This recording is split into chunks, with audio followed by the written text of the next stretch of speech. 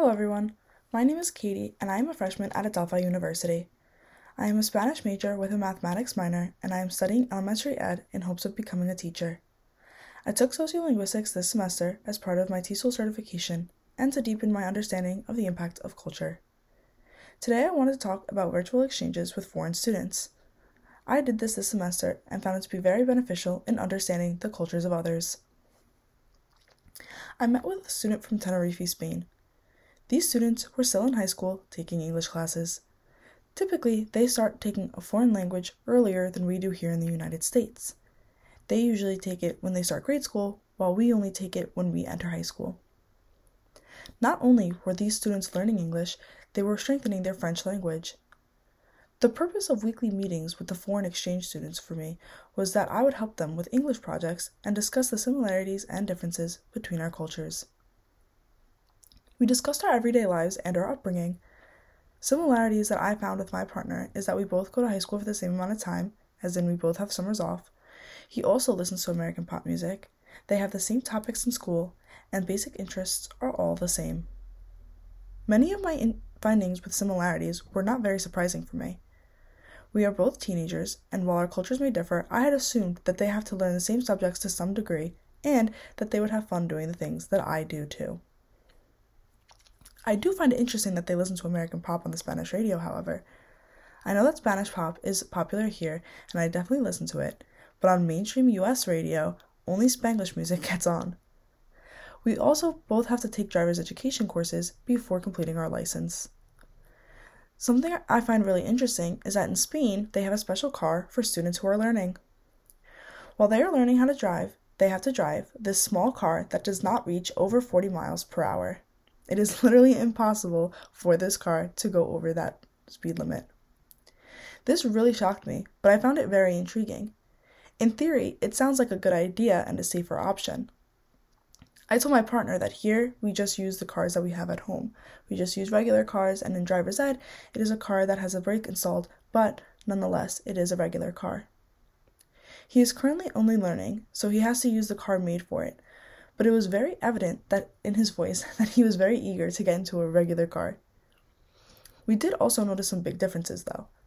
Like in Spain, they value their personal downtime much more than we do here. When schools are on break, they do not get loads of work. It is an opportunity for them to relax and not think about school. Also, they don't see work the same way we do here. In the United States, a working man is a happy man. People work stressful hours, and we get our first jobs as early as 14 years old. I never realized, but this was a really early age globally. In Spain, school is always the focus, and they can get jobs much later. They can get a job at 16 with a parent's written consent, which my partner was thinking about doing for the summer. But the hours are substantially smaller than what we get here in the United States. I did get my first job at 14, and I remember how much I enjoyed making money. I was working double shifts on the weekends, going to school on the weekdays, and playing 4 different sports teams. I thought this was normal because I wanted extra money, but speaking to my partner who is the same age as I was, I think his mentality is much more sound than mine. It was so informative to hear about his typical day, how he spends his vacations, the recreational activities him and his friends take interest in, the social customs of Spain, and the similarities and differences between my answers being born and raised in the United States. We did face a bit of conflict. One big one was the language barrier. My partner has been learning English since he was young, so he was proficient in the language. But there were times where he did not understand what I said, or maybe I didn't know what he was trying to say, or he didn't know the English phrase, or maybe we would try to speak in Spanish because I have a level of knowledge in Spanish. But when all of this would fail, we would use Google Translate to combat these occurrences. It moved along quite nicely nonetheless.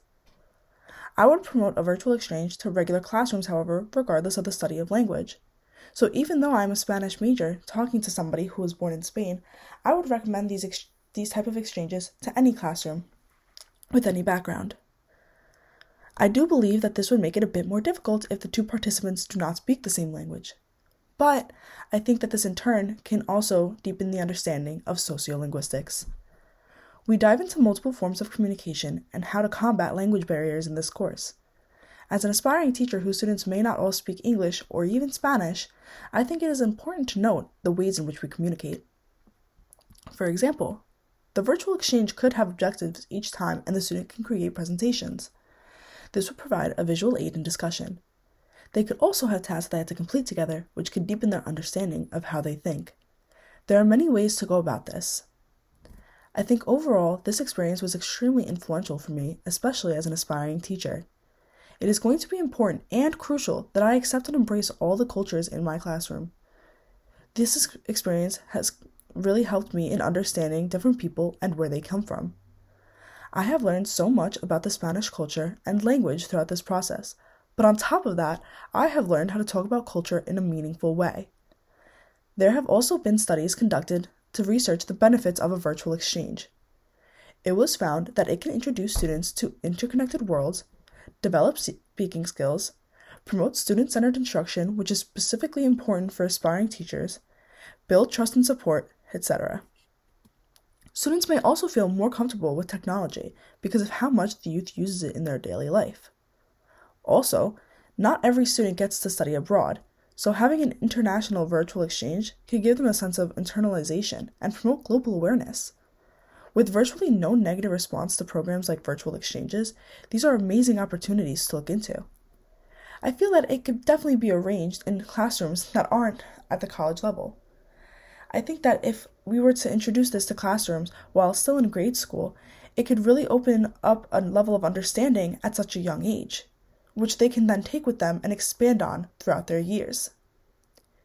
Thank you so much for listening, and I hope that you can be inspired to look into a virtual exchange and feel the benefits for yourself.